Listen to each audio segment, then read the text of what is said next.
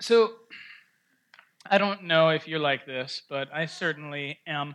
Watch a TV show or a commercial on TV, and like sometimes I like really run with the content of that and start wondering what's going on in the mind of the person. I knowing that there's an actor, right? That they're an actor, but just thinking, well, if that was a real person, what would they be thinking? What would they be doing? And what would be happening? It's either that, or I'm like totally objecting to everything that happens in a movie or in an ad or a TV show. That's not possible. They can't do that. Drive Cat crazy. Yeah, in all sorts of ways, not just in that way. Nonetheless, I'm sorry. Good job. You saved your mom. All right. So there's this ad, and I actually kind of like it, but it's for an automotive sales place that if you buy a car from them, like they give you like 7 days to try it out, and you can return it if you don't like it. Right? Have you seen that ad?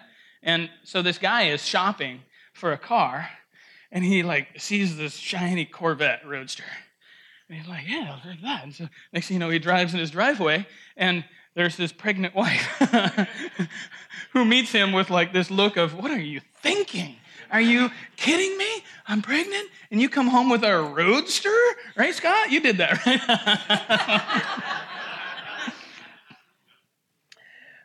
So, like, I'm thinking about this guy, and he must be really super confused about his life. He must be confused about what he's waiting for, and he must be confused about what he's hoping for, right? Like,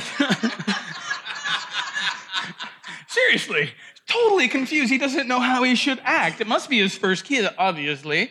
Like, can I get a car seat into a convertible Roadster? Do I want the kid? What am I going to do with the kid when I get the kid? Like, I mean, I can understand that, you know? The first kid that we had, I was definitely confused about what I was hoping for.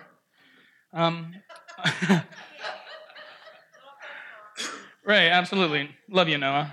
Now I totally know what I'm hoping for. So, my point is this.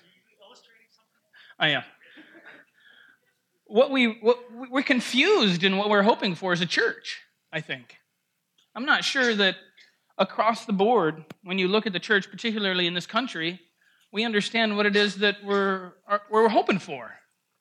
Because our hope informs what we do, right?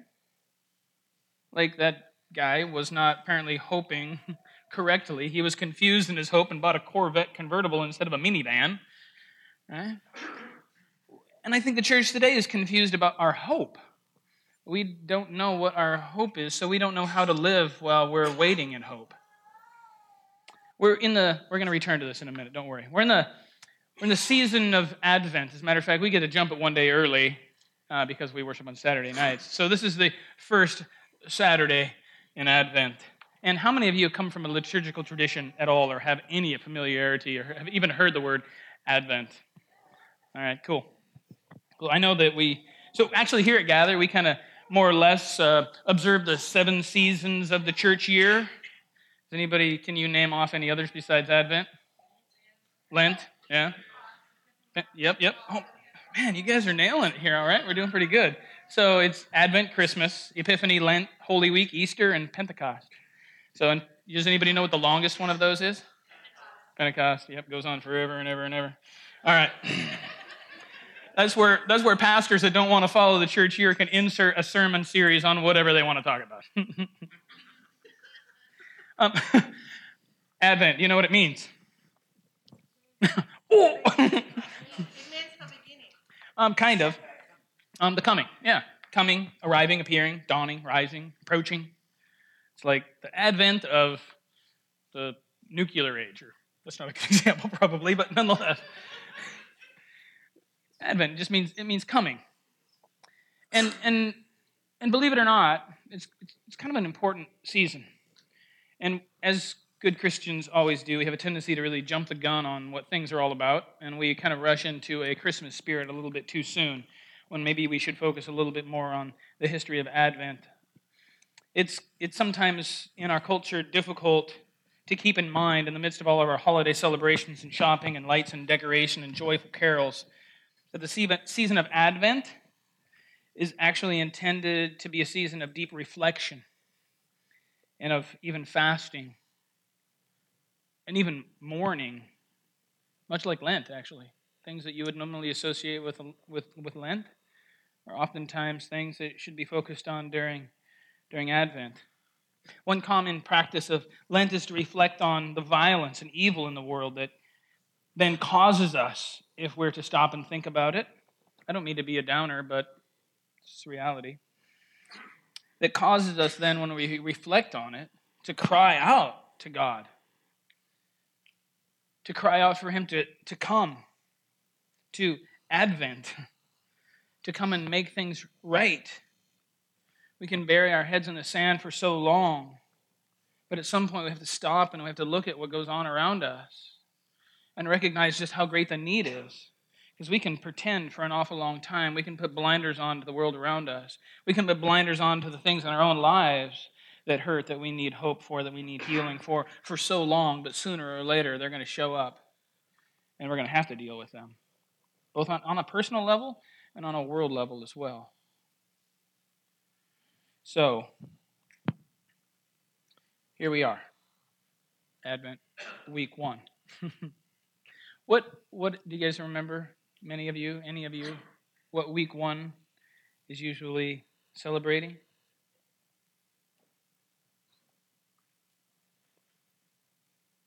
Hope.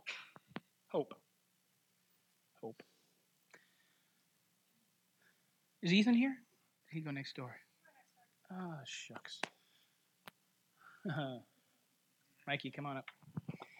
So we have the tradition of lighting a candle.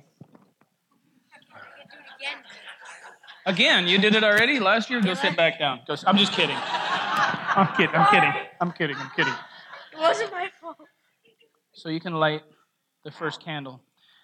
And there will be tests following the weeks to come. So you can go ahead.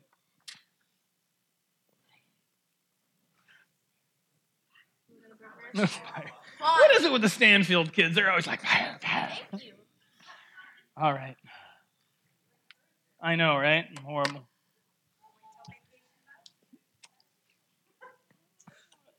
So this maybe in light of what I just said about reflecting on difficult things in our world, maybe that sounds weird to talk about hope.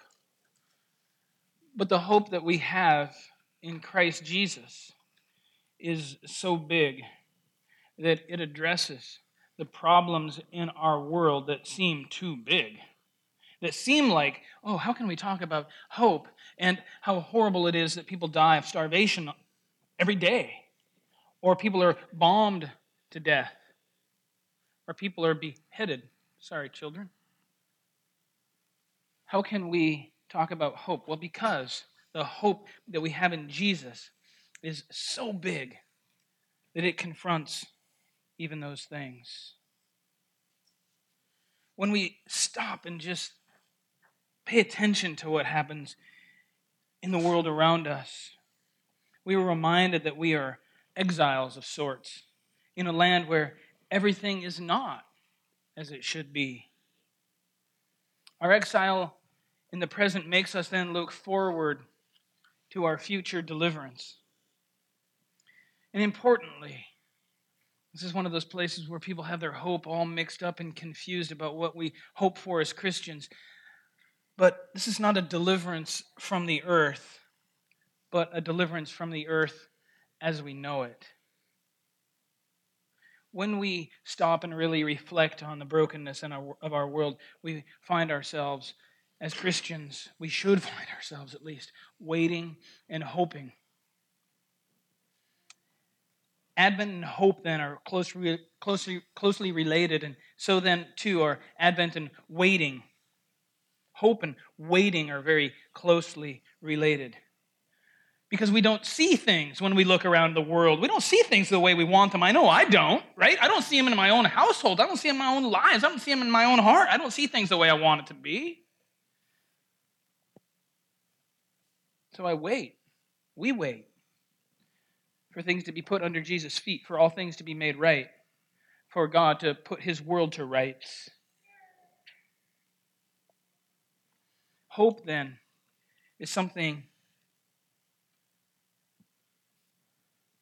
that addresses this current longing that we have. The thing we yearn for is our hope, but the thing we do not yet have, so we wait for it. We long to see the end of death. Wouldn't that be nice? The end of disease. The end of people killing people. But we don't yet have it. So we wait. We wait for the coming of Jesus, who has overcome death, to put death to death. We're actually in between Advents. We wait for Jesus to come again, whatever that looks like. You can read a million books, a million different perspectives on exactly what that coming of Jesus again is going to look like. And I'm going to kind of get heady on you for a second. I'm sorry, please forgive me, but some of you like it, so you can join with me in the suffering. Before Jesus came the first time, people were in waiting, hoping for his arrival. They had a hope, spoken about by the prophets, of someone anointed by God to deliver them from bondage. This were the Israelites. They were in bondage and they were anxiously anticipating that somebody would come and free them from their oppressors, from their enemies. This hope started sometime not long after this experience of bondage began, about 722 BC. Does anybody know approximately when Jesus was born? 3-ish? 3-ish? Yeah, AD, CDE, yeah. Somebody do the math. 722 BC, you're counting down to 0, and then you count back up to 3, so 722 plus 3. Noah? 725 years. That's a lot of waiting, right? My goodness, I just wait like a half an hour for dinner and I'm unhappy. Suffering here, I'm hungry. Chris has heard me whine about it. That's a long time of waiting. That was the northern kingdom of Israel. These same people, they were once in bondage in Egypt. They now found themselves in bondage again. This time, however, it was not at the hands of another oppressor to begin with. It was because of their own sin and their own injustice. God's chosen people who had been chosen to be light to the world had become anything but light to the world. Instead of bringing honor to God's name, they brought shame. But not all was lost, even though they were not a people anymore. The southern kingdom of Judah was destroyed in 586 BC. Hundreds of years waiting and longing, listening to the prophets speak of a day that God would relent, that they would be able to be a people again, that they wouldn't be under bondage of some other empire, but they could just serve God alone.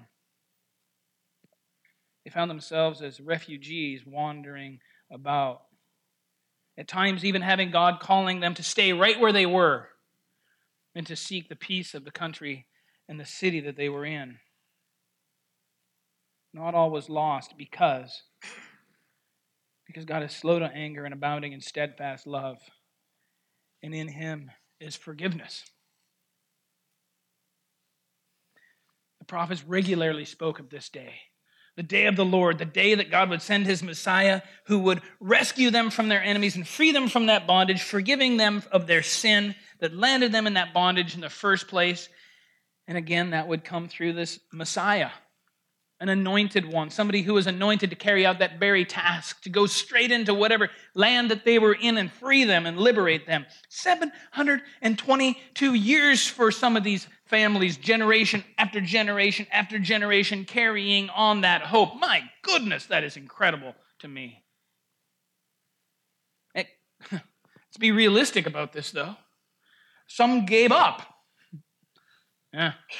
God just abandoned us. He's not with us. He's not for us. He doesn't care about us. He's just left us to just wander about forever in exile. But others didn't give up. Some held out hope. And people probably called him nuts. Crazy. What? So of those who did not give up, we still have a problem. We have a problem because they didn't really know what they were hoping for. I mean, they were hoping for a Messiah that would come and free them, but they were confused, I think. They actually then, when Jesus, the one true Messiah, came, they didn't recognize him. Most people failed to recognize Jesus as the one they were waiting for because their expectations were off. Who they were waiting for, in many cases, was very misunderstood. The Gospel of John puts it this way in John 1:11. He came to his very own, but his very own did not recognize him. I'm always reminded right here of the great movie, The Great Outdoors. You guys know that one, right? It's not all age appropriate, so don't watch it with your kids if they're my kids' ages. Oh, wait a second. Too late.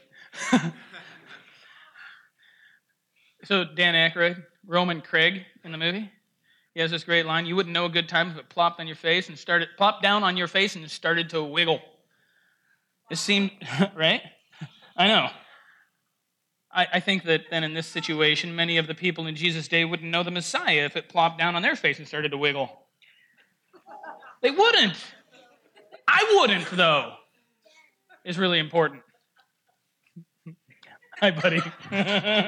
I'm terrified of what he's going to say right now. They had a hope. They had a hope of a Messiah that would come to liberate them. But they were waiting for a Messiah who would come and conquer all of Israel's enemies. That he would take his sword out and start chopping people down. Violence and exclusivity were the major problems. Well, violence with their swords, exclusivity because it was going to be the people of Israel who God was going to redeem and save, but the rest of the world, sorry, too bad. God loves us. He doesn't love you. God is for us. He's not for you. They missed out on some pretty important teaching along the way. I could understand that. Has anybody been really mad at somebody else wanting God to bless you and not them? Ooh, oh, Lord, they're such a bad person, and I'm not nearly as bad as they are. Bless me. Be with me. Deliver me. I am the chosen person of God. It's easy to go down that road. I have to say this. When I've done that personally, God seems to take his hand off. Well, he probably does for a time anyway. Comes back gently. So, how do we know this? How do we know that this were their expectations? Well, we know it on one hand because people didn't get Jesus. They didn't understand Jesus. John the Baptist didn't even understand Jesus. Everybody was confused about this guy showing up. Who are you? Are you the one, John the Baptist says, or should we expect somebody after you? Because are you going to get with it, is what he's saying. Are you going to whip out the sword and start killing people, or what are you going to do here? Because you're not doing anything that I think the Messiah should do. They had a hope, but they were totally confused about what that hope was going to look like. We know this also because their rabbis wrote about it. And their historians talked about it. They talked about what they did while they were waiting. Because their hope, again, was informing their waiting. So they took up the sword themselves. They tried to conquer the Roman Empire. They tried to conquer the Assyrian Empire. They tried to conquer the Babylonian Empire. They tried to conquer anybody that they thought was holding them down with like force. Have you ever heard of the Sicarii, dagger men? This was one of the responses to how they saw their hope being lived out, how they saw God delivering them from the hands of their enemy. They would be the equivalent of a contemporary suicide bomber. Sicarii was a type of sword, a small one. You would keep it in your cloak or in your jacket, or in this case, my nice zip-up sweater. You keep it tucked down inside your coat. And then you'd find yourself into a room or a building or an atrium filled with people, of which there were some highly powerful dignitaries or leaders of sorts that you didn't agree with, maybe from the Roman Empire, or traitors from your own country, and you would slowly sneak in amongst them, and you'd be like, hey, what's going on? And then you whip out your dagger, and you would kill the person. Because this is what they thought their hope was going to ultimately bring, and so they're going to participate with that kind of hope. God is going to show up. He's going to send a Messiah. He's going to kill everybody, so I'm going to help God out. Violence and exclusivity. The content of our hope informs our waiting. So when Jesus came, it's not a surprise they didn't recognize him. He came and healed people. He came and loved people. He came and even healed Roman people's servants and kids. Wait, what are you doing, Jesus? Are you kidding me? They are the enemy. Don't you get that? They're the bad guys. That's a centurion soldier. You're going to heal somebody that's in his household? Are you kidding me? That's insane. They're the enemy. Right? It's not surprising that Jesus shows up and he lays down his life, ultimately suffering at the hands of the enemy that they expected the Messiah to defeat. When you're expecting a killer of killers, and what you get is a crucified, killed, and buried Messiah, things are understandably confusing. If your hope rests on that God is going to kill your enemies, and some guy shows up and he says, no, love your enemies.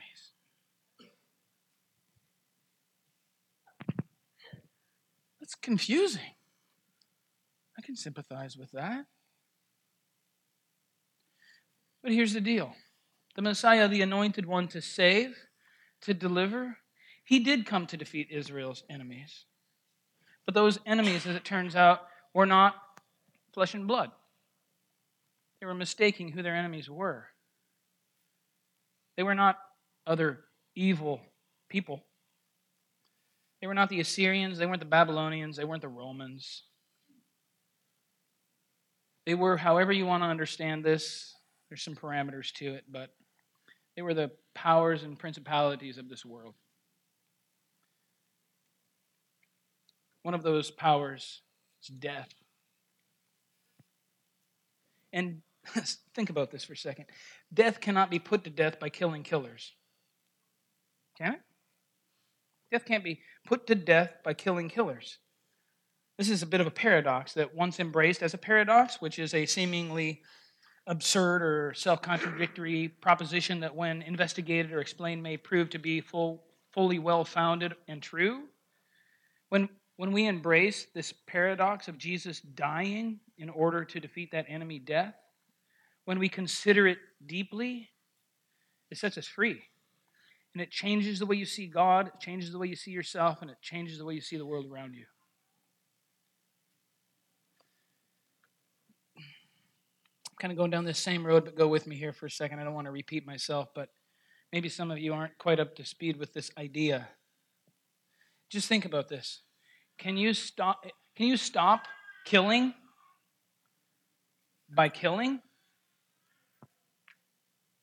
It doesn't make any sense. Has that ever worked? Like, even if we want to try and look at a time in history where it seems like killing has stopped killing, has it lasted? Has it really worked? The only way to stop killing is to stop killing. This is hard stuff, right?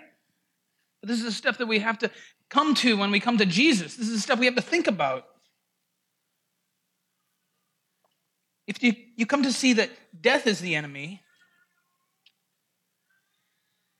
and it's what everyone is trying to avoid by killing others anyway, ever think about that? Why do we kill? Because we don't want to die. When we see death itself as the enemy, then we have to take a different approach. Israel wanted freedom from bondage and the fear of death through one anointed to kill their killers, and they lived a life in keeping with that hope. But Jesus shows us this other way. It's really, I don't think, hard to understand if we want to stop and really try and understand it.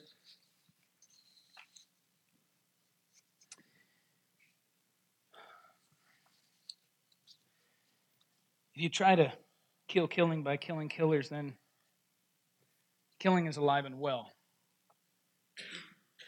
in you, in me.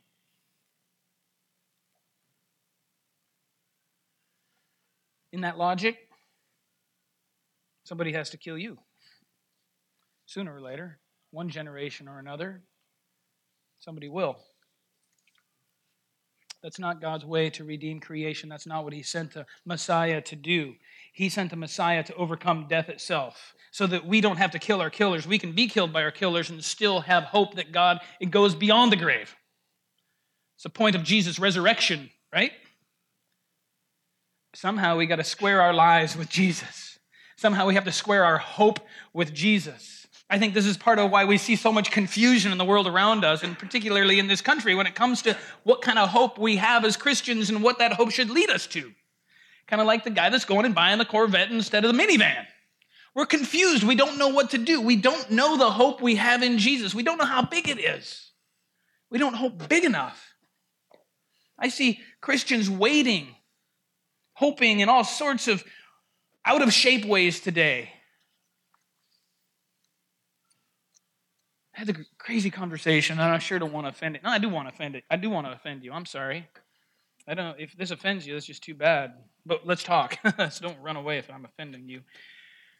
I had this crazy conversation with somebody that said to me this week, well, you know what? You and I are probably quite a bit alike. You're a pastor of this church, right? And I said, yeah, I am the pastor of this church. And he goes, well, you know what? We probably have some pretty similar worldviews. And I said, oh, okay. So in other words, he was trying to tell me from a position where he couldn't that he was a Christian.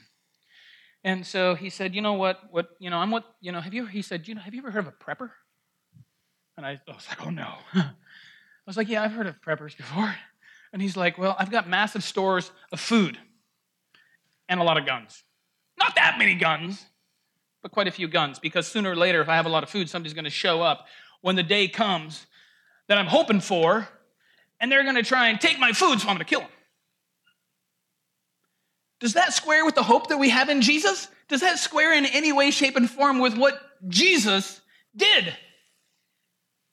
And the cross that He calls us to carry and to bear. I don't get it. I think it's a misguided hope. They're hoping in the wrong thing. I think if the Messiah came back, if Jesus comes back, when He comes back, they aren't going to notice Him. They're not going to recognize Him. They're going to say, who is this guy? I don't get it. I don't see it. I don't understand this man. There's all sorts of ways that people's hopes are bent out of shape, even though they're calling themselves Christians. I see people that are escapists, removing themselves, waiting by just going away, waiting to be taken away. What kind of waiting does God want for us? He wants, we talked about this before, cruciform. He wants us to wait in a cruciform way, in a way that deals with the cross, in a way that hope's so big that we can die and we're okay with it, because we know God has swallowed up death in Jesus. This is starting to sound like an Easter sermon now.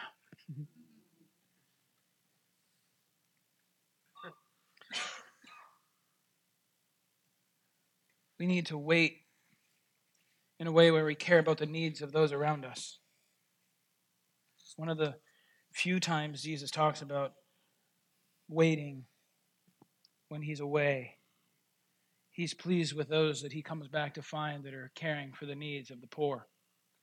the widow, the stranger, the orphan, people that are offering food to the hungry, water to the thirsty, clothes to the naked, hope to the hopeless. That's what he wants to see us doing. He might be all right with us stockpiling food so long as our plan is to feed people that are hungry with it.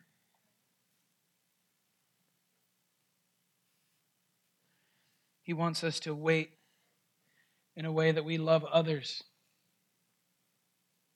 and do unto them as we want to have done unto us.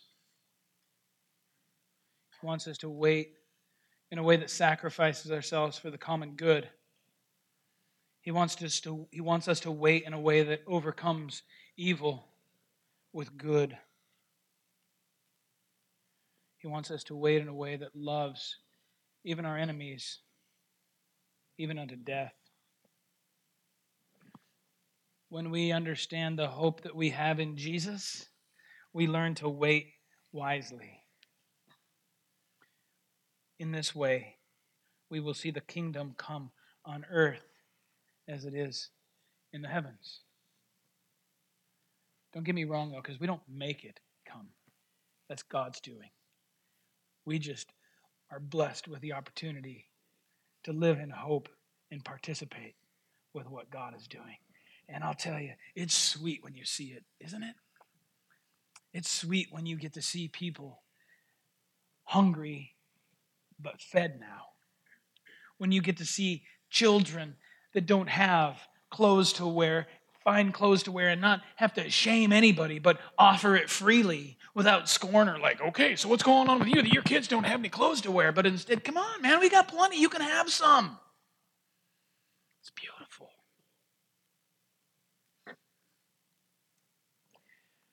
Of course, this takes risk.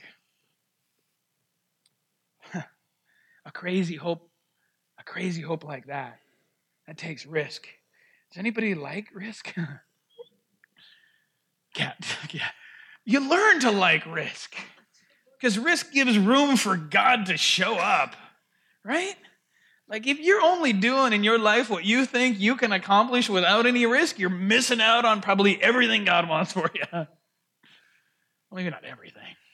A lot of it, that's for sure. It takes trust. It takes faith.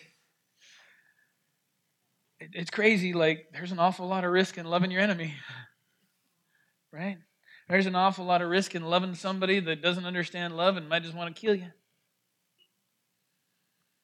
There's an awful lot of risk in a Messiah who shows up to offer himself that we might know of his Father's great love for us. A love of which we would have no understanding had it not been for what Jesus has done. When we learn to risk like that, our world is rocked. Our world is changed. Our world is filled with hope so big that it's beyond this world. So, this Advent season, I just invite you to reflect on the violence and the evil in the world. Reflect on it and recognize that the hope we have in Jesus deals with it. It confronts it. And Jesus instructs us concerning how to live in it. So will you be so bold as to embrace his way of defeating death? And will you risk to hope in him enough to live his way today? Let's pray. Heavenly Father, we're just a people of little faith. And we're broken. We're messed up in a lot of ways. Thank you that you invite us to come before you just as we are, with our misunderstandings and with our fears. Thank you that we can discover your grace, that we can discover your love, that you straighten us out You put a new spirit in us, one not of fear, but of boldness, one that recognizes that the way you call us to conquer is with love. Help us to remember, Jesus, that you're our Lord. You're so much more than just somebody who died for our sins so we don't have to suffer, but rather you're the one that has shown us the way. You have shown us the way to overcome the world. You've shown us the way to bring glory to your Father. So, Father, we just come before you in just desperate need to help align how we wait and the hope that we have in you. Open our eyes, instruct us, teach us, walk with us, encourage us, build that bold faith in us, Lord Jesus, that's truly willing to endure whatever comes our way for the sake of imitating you, Jesus. We praise you for the goodness that we find in you. We praise you for the peace that we find in your way, Lord God. Bind us together, make us strong, and encourage us. We need you. Thank you, Holy Spirit. Thank you, Heavenly Father, and thank you, Lord Jesus. Praise you. Amen.